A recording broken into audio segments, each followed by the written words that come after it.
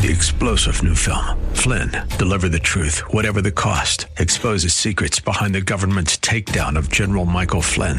Flynn knew what the intel world had been up to. He ordered the first audit of the use of contractors. This set off alarm bells. He told the truth. He was the most dangerous person for Donald Trump to hire. They had to get rid of Flynn. Flynn, deliver the truth, whatever the cost. Available now. Watch it today. Go to salemnow.com. salemnow.com. This is the Word to Stand On for Life with Pastor Ron Arbaugh. Your word is sharper than any two-edged sword, and it cuts deep into my heart. The Word to Stand On for Life is a radio ministry of Calvary Chapel in San Antonio. A live call-in show here to help you answer your questions about the Bible and how to apply the Word to your daily life. For more information on Calvary Chapel, visit our website, calvarysa.com. Get your Bible questions ready and call in now to 210-340-9585. It's The Word to Stand On for Life with Pastor Ron Arbaugh.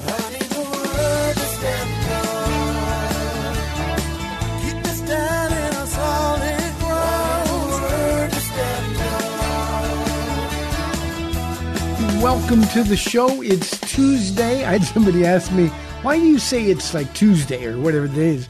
And you know, you think everybody knows what day it is, but I do that to remind me. So this is the Tuesday show. I'm Pastor Ron Arbaugh from Calvary Chapel in San Antonio, Texas, and you're listening to The Word to Stand On for Life, a program dedicated to taking your phone calls, answering your questions, Bible questions, church questions, questions about stuff going on in your life or in the world. All you have to do is to provide the phone call, 210-340-9585. That is our main number. If you're outside the local San Antonio area, you can call toll-free at 877-630-KSLR. That's 630-5757. You can email questions to us by emailing questions at calvarysa.com, or you can use our free Calvary Chapel of San Antonio mobile app. And as always, if you are driving in your car, the safest way to call is to use the free KSLR mobile app. Just hit the Call Now banner at the top of the screen, and you'll be connected directly to our studio producer.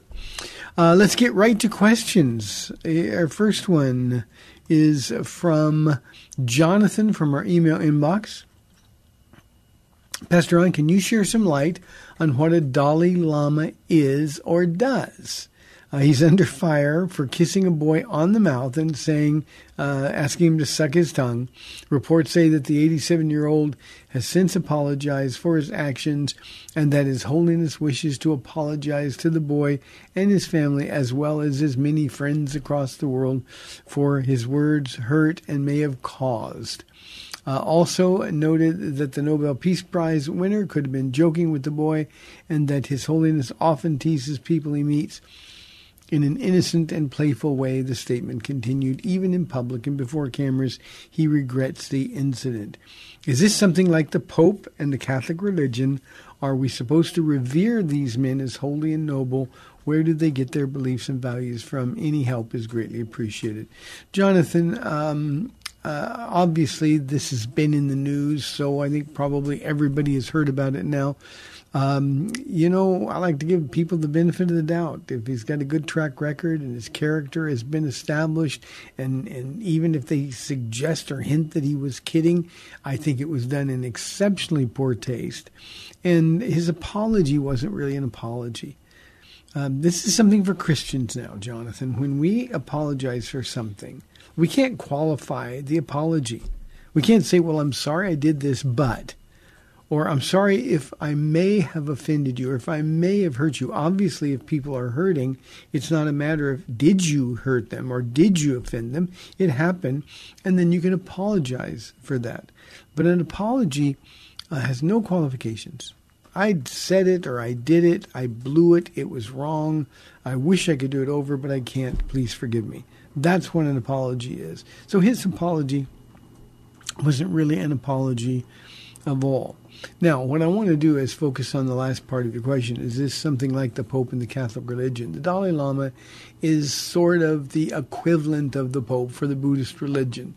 The Pope is the Catholics say he is the vicar of Christ on earth, and Buddhists would say that the Dalai Lama occupies sort of the same position. But no, Jonathan, we're not supposed to revere these men as holy and religious or holy and noble, your words. They're not. They're people who are going to go to hell. They need to be born again.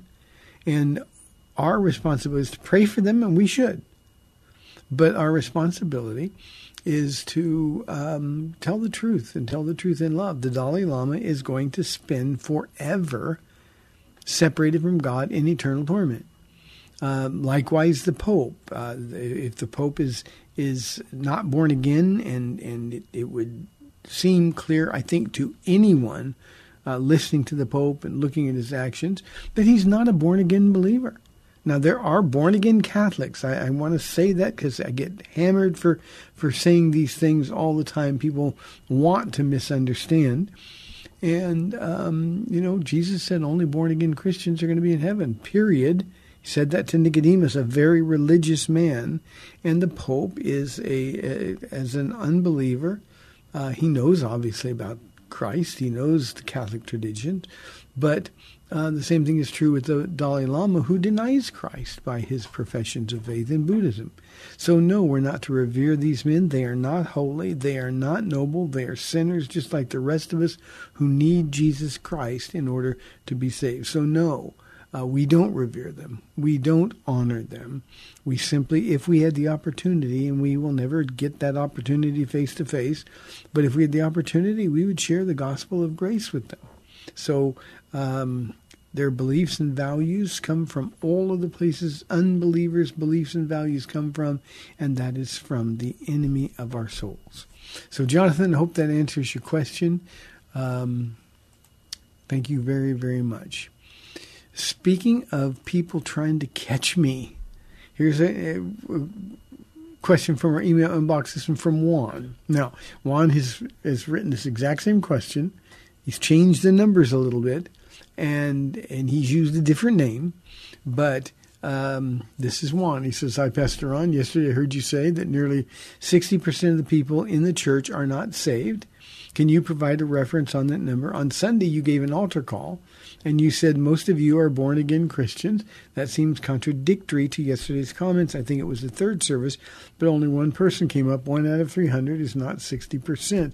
Please forgive me if I missed your comments. Thank you." Juan, I don't know what point you're trying to make. Trying to catch me in an error, or you're just picking at straws. I don't understand why you would ask this question twice. And in this particular case, I've never said 60%. I said that I fully believe, and I'm going to just say this again, I fully believe that half of the people sitting in churches, not at Calvary Chapel, San Antonio, but in churches generally on any given Sunday are not born-again Christians. And that's not a number that I made up. That's not a number that only I use. I've heard pastors all over the world use that number. The reality, one, is that people come to church. They know about Jesus Christ, but they don't know him. They're not born again. Jesus said on the day of judgment, when we stand before the Lord, every knee will bow and every tongue confess.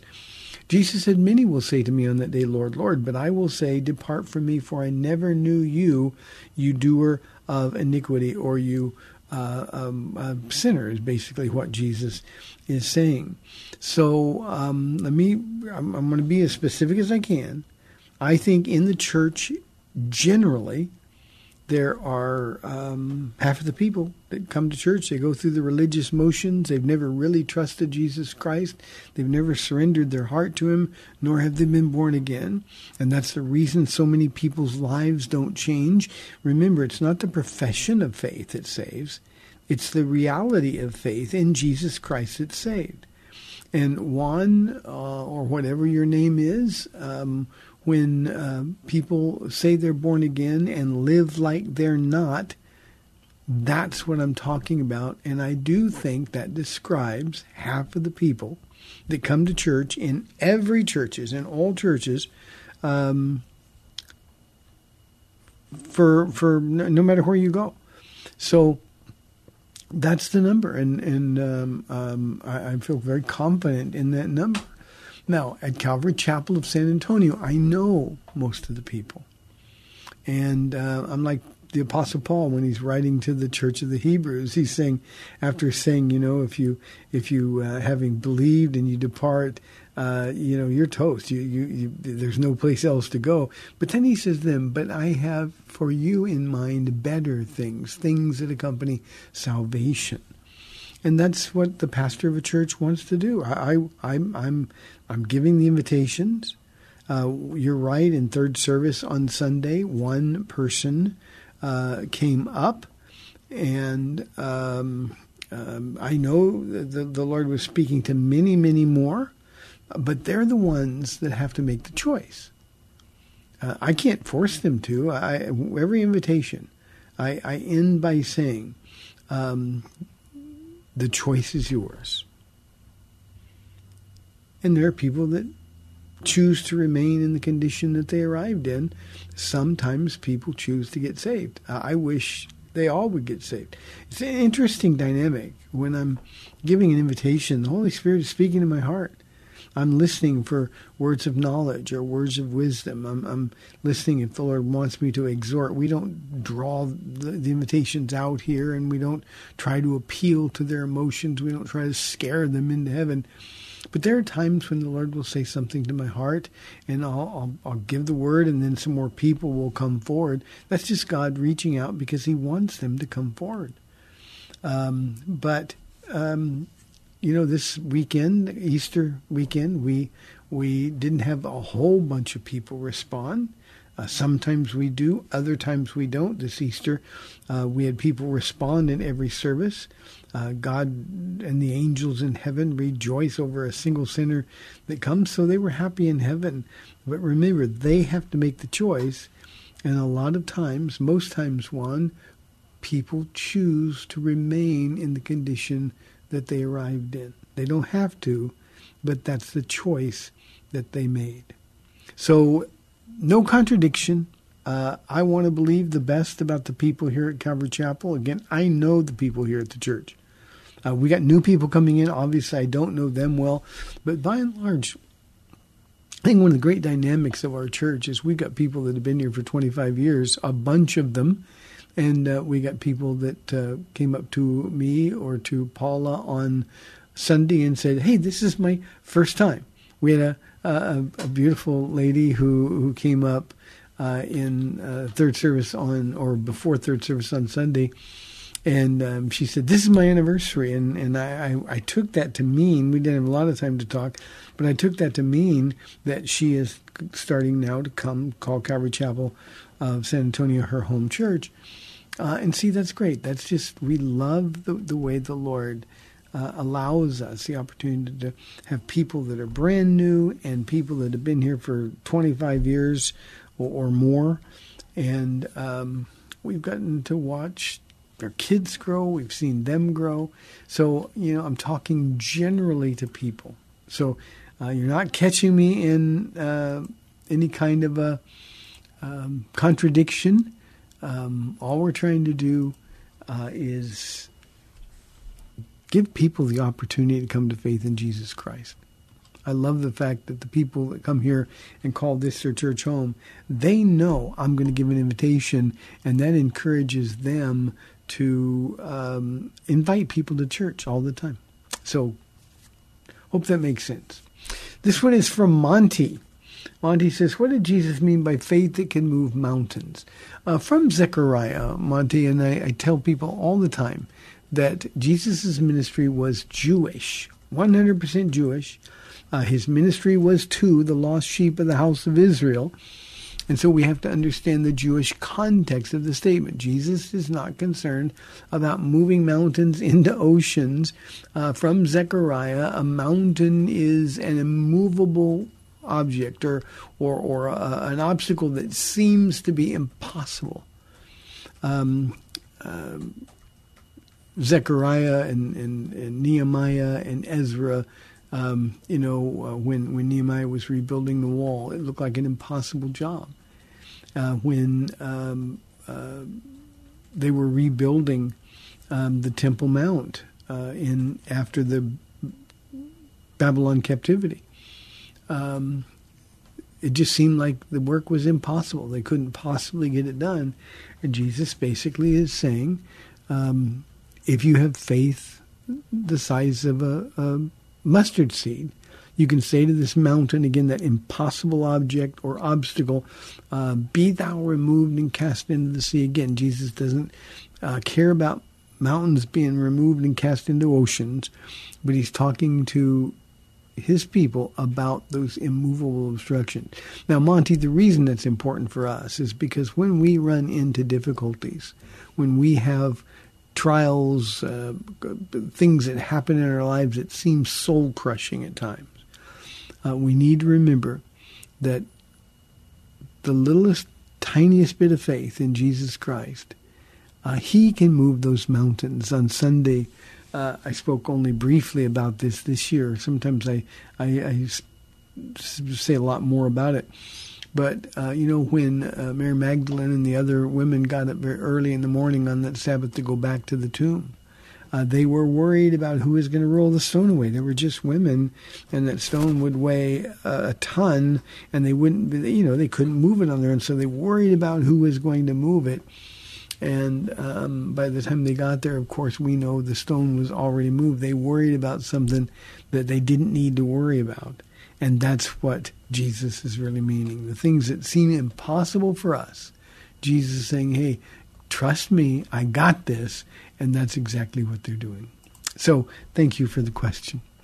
340-9585 for your live calls and questions. Here's a question from Vince. Is it okay to ask God to send a dream or a sign to confirm an important decision that has to be made? Vince, these things are okay. But I think sometimes asking God to send a dream or a sign is sort of a byproduct of weak faith. One of the things that we want to know. Now, Vince, I'm right there with you because I want to know that I'm right. There's a lot of people that are affected by the decisions that I make. When we take steps of faith, it's scary. And I often ask God to speak to my heart at night. I'll go one step further. Vince, I've asked God to take me to heaven during the nights the way he took the Apostle Paul to heaven in 2 Corinthians chapter 12. And the reason that I've asked him is because it just didn't seem like, excuse me, that was a sneeze break. It just didn't seem like, things were the way I thought they would go. And I just thought, oh, Lord, I hope I'm right. I don't want to mess anybody up. And so, it's okay to ask. But the reality, Vince, is that God wants us to walk by faith. He wants us to trust him. He wants us to know that and this is so important for us to understand, if our heart is right with God, the decision or choice that we make doesn't have to be right. God will direct our steps. God will protect us. All we have to do is trust him to do it. So, it's okay. I don't know how long you've been saved. I don't know where you are in your walk. I don't know what kind of faith you have, Vince, but here's what I can tell you, is that Jesus will be with you. Just bare your heart before him and be able to pray for whatever it is and say, nevertheless, thy will, not my will, be done. And if you mean it, Jesus will direct your steps. Thank you, Vince. Appreciate it. Let's go to Cindy on line 1 from San Antonio. Cindy, thank you for calling. You're on the air. Hi, Pastor Ron. It's good to call today. Thank you. I have two things, and one is in Matthew 27:4. At the end of the Last Supper, they sang a hymn, it says, and I was curious if we have any idea what hymn, if it was one of the Psalms, that they might have sung. That's my first question. Mm-hmm. And my second one is in Proverbs 9:4. It's talking about wisdom, and it says, it was here a minute ago. Okay. Well, 9:4. Here it is. I got my numbers mixed up. It says that all who are simple come in here. She says to those who lack judgment. Now, the word simple, I'm curious what the word simple back then translated into, because nowadays, if you're a simple person and you're living a simple lifestyle, it's kind of like you don't have all the fancy doodahs, that we have now, and, all the stuff. We just have a simple life. So I'm just curious about what the difference between simple now translates to what the simple back then translated to, because there's several places in Proverbs that it's calling simple, the simple people, to come to wisdom. So anyways, I'm going to get off the phone and listen to your answer. Bye. Thank you for calling, Cindy. Let me deal with the Proverbs question first. The word is really sort of naive, is what it means. It can mean, and is used other places to mean foolish, but it's also used in other places to mean open-minded. So what you've got to do is rely on the context to know what it is. Sometimes it's a pejorative, meaning something not flattering. Other times it is just somebody who's just naive, and we all know people like that. So when he says, let all who are simple come in here, what he's saying in this context is to those who lack judgment. So he's really talking about those who are foolish or simple-minded kind of thing. And again, it's not meant as an insult. And of course, coming in here is coming in to the presence of wisdom. I think we got to remember always, especially in the poetic books, that this is figurative language. So, wisdom, we would say, is in the presence of the Lord. Wisdom comes from the Holy Spirit of God. But in this particular case, what Solomon is saying is, if you are simple-minded, if you're foolish, wisdom is available. If you lack judgment, wisdom is available. It's almost like James saying that if any of us lacks wisdom, ask the Lord, and he gives generously. So that's the idea here. Regarding the other question, Matthew chapter 27, when they sang a hymn, it would certainly have been one of the Psalms. We don't know which Psalm, but it would have been one of the Psalms for sure. And when we think about that, wouldn't you have loved to have been there just one time to listen to what it would have sounded like as they would have sang a song or just spoke the psalm, whatever it was. But that's exactly what they're talking about. Cindy, it would have been one of the Psalms. I'm looking at my notes here because I wanted to see if at the end there was a reference that I looked up before.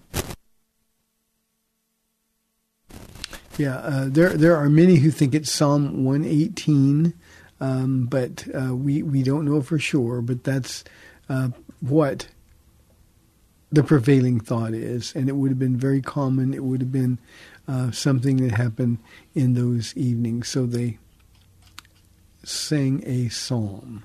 Thank you very, very much, Cindy, for the question. I am my morning reading just by myself is now in the Psalms, and I'm not a psalm guy. I know people read Psalms all the time, and I'm not a psalm guy, but I'm reading through the Psalms now, and I got up this morning, and I was looking, I think I was through Psalms 26 through 30. And when I got to Psalm 30, I went out and told Paul, I said, boy, Lord, really encourage me to remember all of the good things that he's done in Psalm 30. So let me sort of pass on that recommendation to all of you. I think sometimes, especially when we're going through something that's a little bit difficult, I think we've got to be able to remember the things that God has done, remember his faithfulness.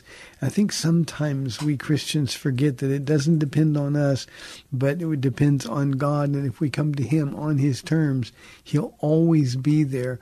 And that psalm today, Psalm 30, just sort of forced me to remember how good God has been to us, to me, how faithful he's been. His track record in my life has been perfect. And remembering those things from time to time is really a good thing. Here's our last question for the first half of the program. This one is from Denise. She says, I know perfect love casts out fear. Does that mean my love is less than perfect because I still experience fear? Denise, we have to remember the context. The perfect love casts out fear. And then the writer says, because fear has to do with judgment. And you and I don't have any fear of judgment if we're a born-again Christian, because all of our sins, past, present, and future, are forgiven. This does not say that if your love is perfect, that you won't be afraid anymore. Being fearful is part of the human condition. And how we respond to fear is what we're being tested on when we have those times of fear. Jesus said, do not be afraid. But the reality is the people then and people now are still afraid. It's how we respond to that fear that talks about our faith. So it's not about your love. It's in this context. Fear has to do with judgment. Hey, we've got 30 minutes left in the Tuesday show, 340-9585 or toll free 877-630-KSLR. We'll be back in 2 minutes.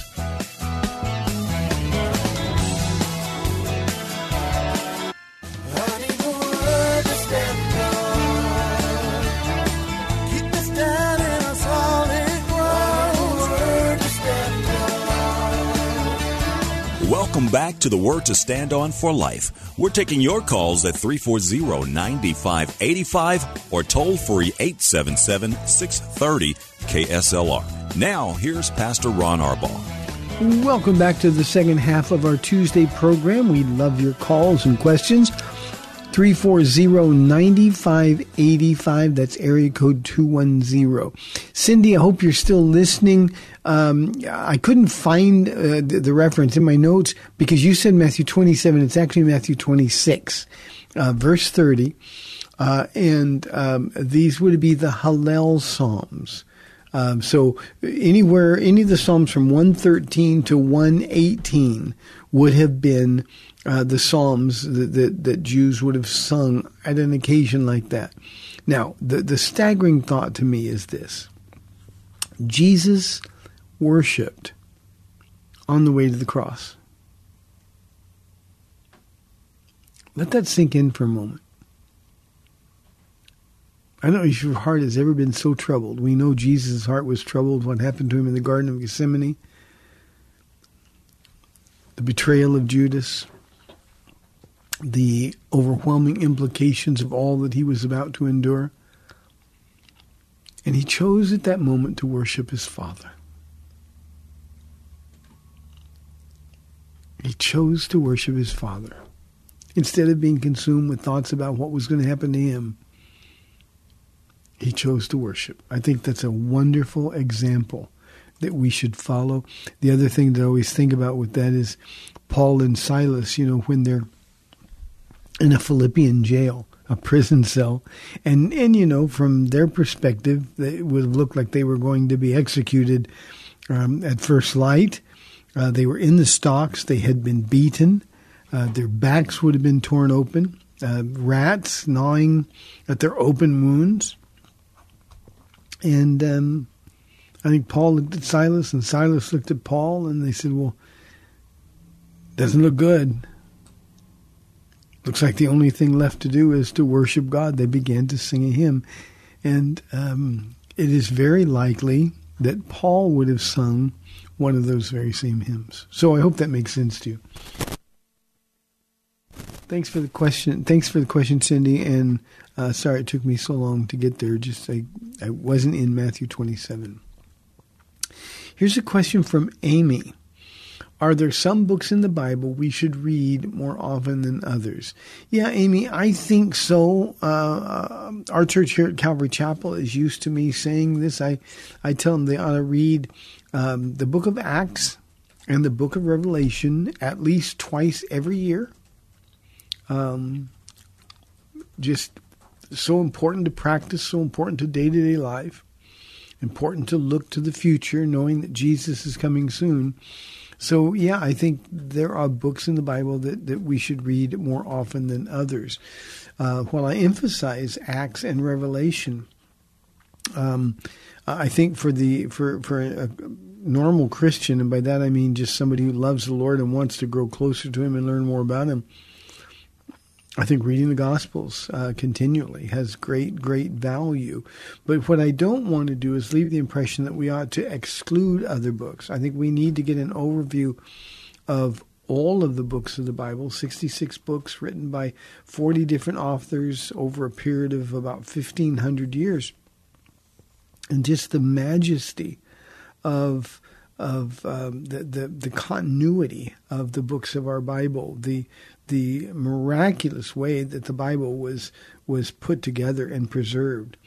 I think you get the real beauty as you get the overview. But clearly there are some books in the Bible we should read more often than others. I think Ephesians, for me personally, is one of those books.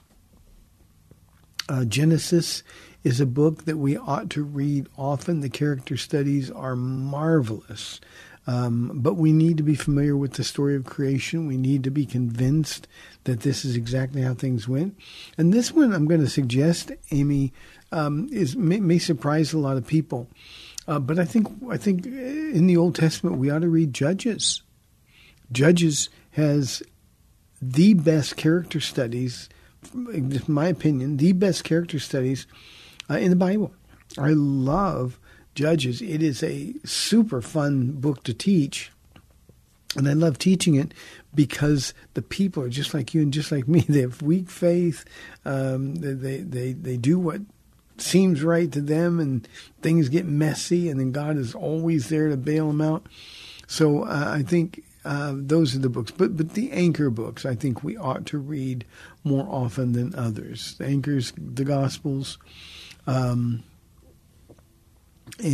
regardless of the other books, the Gospels, Ephesians, Acts, Revelation, for sure. Thanks very, very much, Amy. Here's a question from Vanessa. Vanessa says, my husband has insisted I stop going to church so I can spend time with him. What should I do? Vanessa, the Bible says to love your husbands the way Christ loved the church.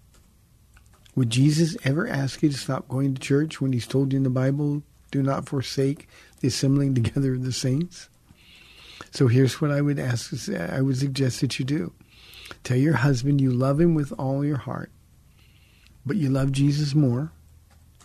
And Jesus tells me that fellowship is really, really important to my spiritual health. And since you don't want to go with me, I'm going to go to church, and I'm going to serve in church, and then you got me for the rest of the week. And that's what I would tell him. So that's what you should do. Do what the Lord tells you to do. You know, I've actually had pastors ask this question of me. And I would say, well, what do you think? Why would you even ask the question? Well, wives are supposed to submit to their husbands. But we have a tendency to forget those words, as to the Lord. That means your husband can't ask you to do anything that contradicts the Bible. Your husband can't ask you to do anything that is sinful. Doesn't make him the boss. It means that you serve Jesus Christ first. And that's when husbands are affected. And I'm going to tell you this, Vanessa, because I know it personally. An obedient Christian wife is God's greatest weapon in the home of an unbelieving husband. Be faithful. Do what God tells you to do. Rightly represent Him in heart and in attitude. Don't get angry, and don't let his flesh provoke your flesh. But he needs to know. He really needs to know that Jesus comes first. You know, Vanessa, in part, I got saved because I knew that Paula loved Jesus more than she loved me. And it made me so angry. She prayed for me for 13 years. It made me so angry. And yet I knew that her Jesus was real. When nothing else in my life was, I knew that her Jesus was real and that he was stronger than I was. And that's why when I got saved 32 years ago, I called out for Paula's Jesus. I mean, I didn't know anything about him except that he was there for her. I couldn't steal her joy, and believe me, I tried. I couldn't control her. I tried that as well. And her witness is eventually what convinced me more than anything else that her Jesus was real. And I'm glad she did. So, no, you can't stop going to church, period. And, Vanessa, if you've got kids, you need to work something out with your husband where you're going to take them with you as well. They're your kids as well. And it's your responsibility as a believer in the house to get them to church. Here is Randy, a question. He says, I feel called to preach, but also have a family to support. Should I wait until I make more money and save? Now, I don't know if my Randy is listening to this, but you sent me an email that was kind of similar to this. This is not from you. This is a question I've had for several days. So I'm not betraying any confidence here. Randy, your job as the father and husband in a home is to be obedient to the Lord. You know, we provide for our families and people get focused on the money, but there's nothing more important than you can provide your family than to show them a husband and a father who loves and serves Jesus Christ with an obedient heart. Let God take care of the finances. So let God support your family. Jesus said, why do we worry about these things? The Lord provides all these things. Seek ye first the kingdom of God and his righteousness, and all these other things will be added unto you. And of course, the other things are the things that you're kind of talking about. You know, we have to put food on the table. We got to pay our rent. We got to do those things. But when God is calling you, you've got to trust him. You've got to trust him to provide for your family. And you can't trust God to provide for your family if you're not doing what he wants you to do. So, again, I don't know who you are. I don't know anything about your calling to preach or to be a pastor. But here's what you got to do. You've got to put all of your eggs in the Jesus basket. And the only way you can do that, is to say, Lord, I surrender everything to you. That's what Romans 12:1 says. Brethren, in view of God's mercy, considering everything that he's done, offer your bodies as living sacrifices. Now, Randy, you need your family support. So what you do is you bring them into the decision-making process. And when I say decision-making, you're praying about this calling. You want the Lord to make it clear to your wife. But believe me, if you're waiting until you make more money or until you've saved more money, it will never happen. I can promise you that. Today is the day to be obedient to the Lord and to answer the call. Let me tell you how I know this, and this is just not what the Bible teaches, but my practical experience bears witness as well. Randy, when I got saved, I knew that I would never work for anybody but the Lord again. Now, I got weak in faith a couple times and went out and took jobs. For me, making money was a gift that God has always given me, so it was easy for me. And when we got in really tight spots a few times, I got a job. And I knew I was being disobedient, and certainly that disobedience could never be blessed. But one of the things I had to do when I had to sit down with Paula, and remember, I'd made a big mess financially. My sin was horrible. And yet, talking to Paula, I had to tell her that the Lord has spoken to my heart and told me I'm never to work for anybody else but him again. And I asked her, I said, I need you to support that call So I need you to really pray. And God spoke clearly to her heart as well. Now, there were times I'm sure she was irritated. She was still working. For instance, when we first got here to San Antonio, she knew I was not to get a job.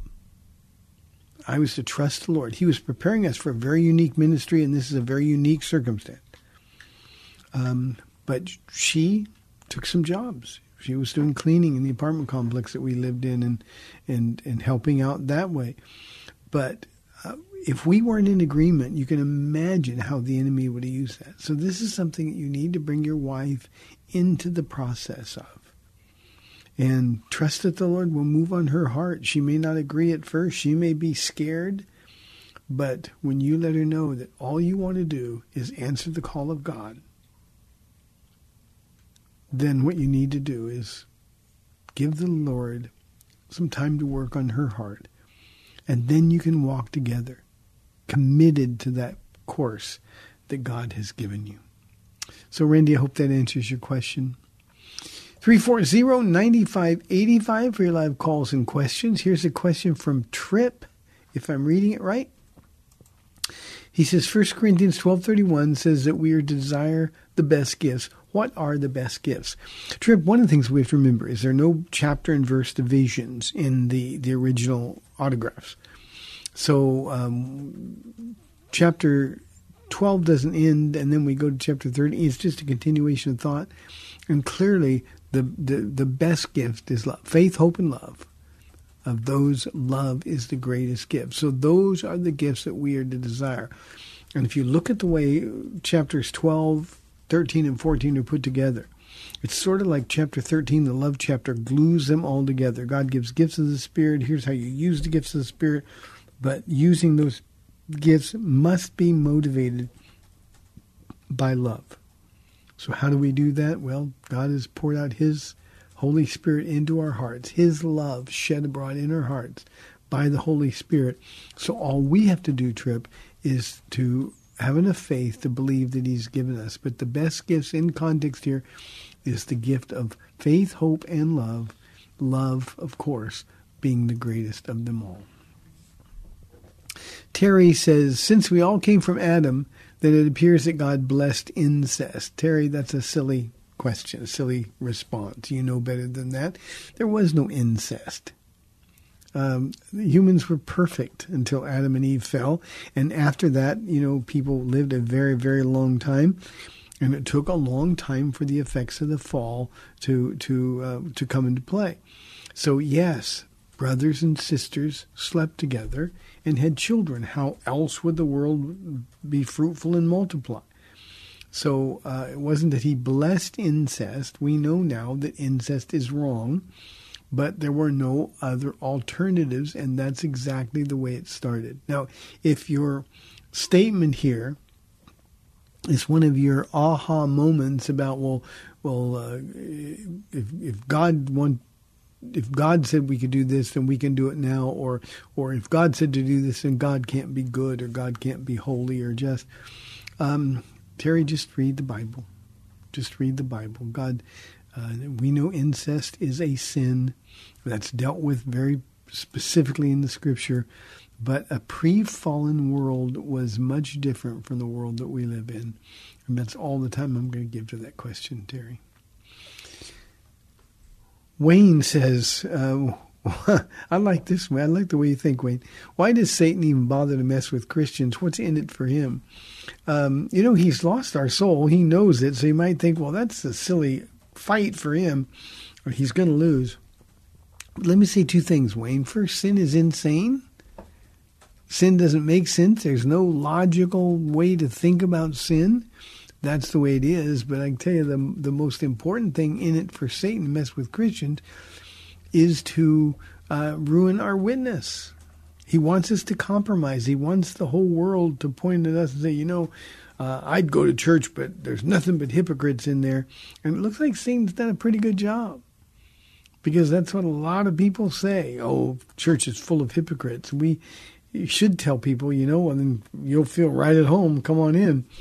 But it's Satan's job to help us or to cause us to compromise our witness. That's what's in it for him. He doesn't want us to produce any fruit. He doesn't want us using the gifts that God has given him because he knows he's no match for a Spirit-filled, Spirit-led Christian. He doesn't want us to live with a loving heart toward difficult people.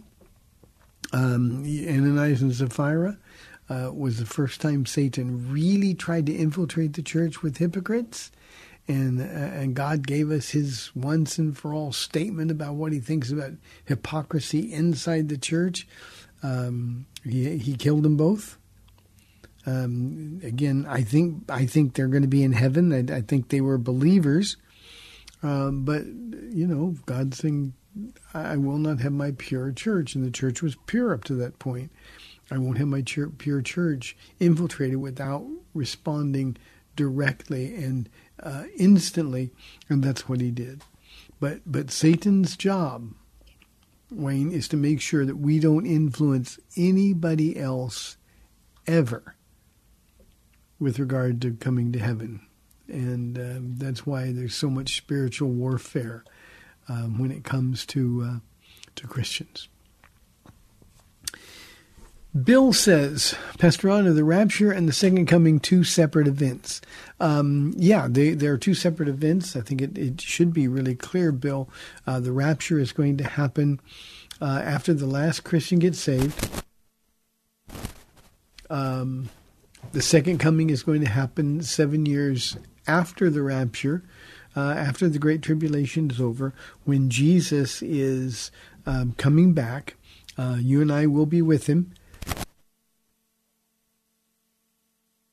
Excuse me, another sneeze break. You and I will be coming back with him, and that's when he's going to establish his kingdom on the earth. But yes, the rapture is not Jesus coming to earth for his people. I've had people say, well, you believe in three comings. No, he came once. He was born as a baby in Bethlehem. The next time we who are believers see him, it's going to be at the rapture of the church. He's not coming here for us. We're coming there. We're going to meet him in the air. And that will kick off, of course, the Great Tribulation on earth and the wedding supper of the Lamb in heaven. So, yes, but they are two completely distinct and separate events. We're looking for the rapture. At any moment, Jesus could come. As earth tells time from that point forward, it will be 7-ish years. And then when I say 7-ish, it's about 7. We know that the Antichrist is going to make a covenant with Israel.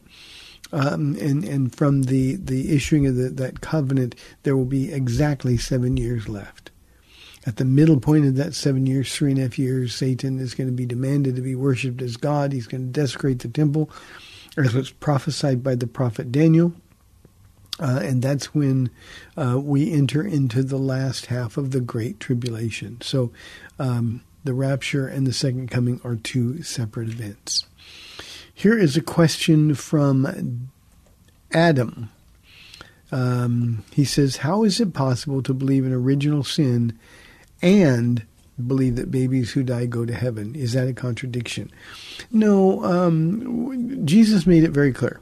We're born condemned. In his conversation with Nicodemus, we're born steeped in sin. Surely, David says, I was sinful in my mother's womb, sinful from birth.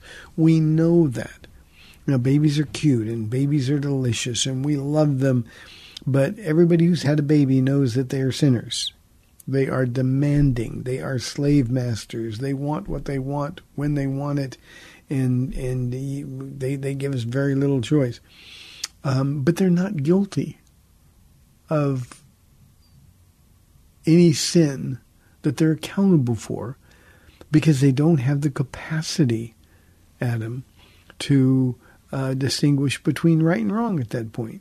So they go to heaven because God is just and God is love and God is kind and God is good and God is gracious and all of those other descriptions of who God is. So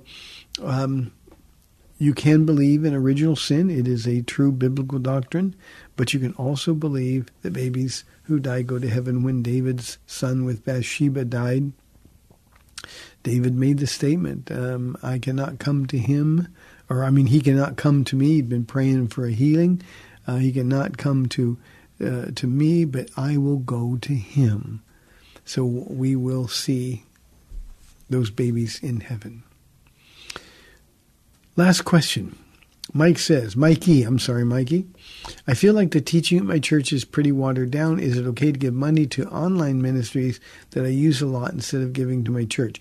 A couple of things. First, your money is yours. You can do with it what you want. But as a believer, you ought to be praying, God, what do you want me to do?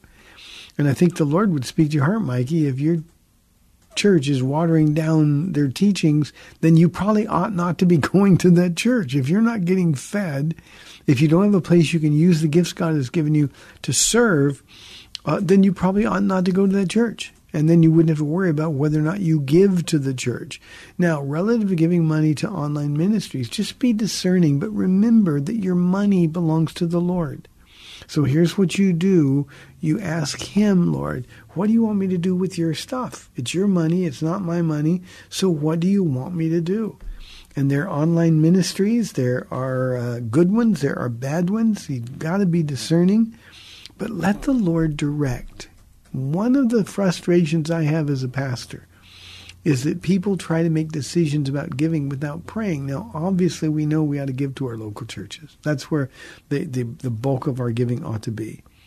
But, maybe there's a single mom in your church who needs to be helped, and God would say sometimes, how about you help them out? He wants to love on them, wants to bless them, and you get to be a vessel that he uses in that case. But pray. Let God direct your giving. That's giving by faith, and that's giving God can bless. So, Mikey, thank you for that. Hey, thanks for tuning in, and thank you for putting up with my sneeze breaks. May the Lord bless you and keep you. I'm Pastor Ron Arbaugh from Calvary Chapel in San Antonio, Texas. I'll be back tomorrow, Lord willing, on AM 630 The Word at 4 o'clock. We'll see you then.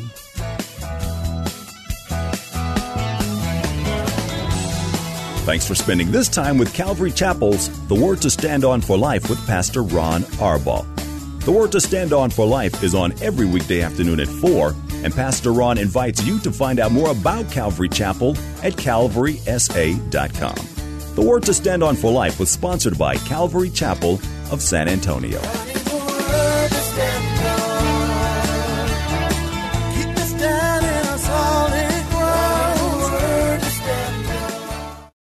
Three-star General Michael J. Flynn, head of the Pentagon Intelligence Agency, knew all the government's dirty secrets. He was one of the most respected generals in the military. Flynn knew what the intel world had been up to. He understood its funding. He ordered the first audit of the use of contractors. This set off alarm bells. The explosive new documentary, Flynn, Deliver the Truth, Whatever the Cost, uncovers the facts behind this scandal. Flynn told the truth. He was the most dangerous person for Donald Trump to hire. I find out the worst enemy that I'm going to face in my life is right here in America. They took my assessment and they wanted me to change it. And I was like, I'm not changing it. They had to get rid of Flynn. With in-depth interviews, archival footage, and never-before-seen personal records of the man behind the headlines. I just felt like I was drowning. Flynn, Deliver the Truth, Whatever the Cost. Available now. Watch it today. Go to salemnow.com. salemnow.com.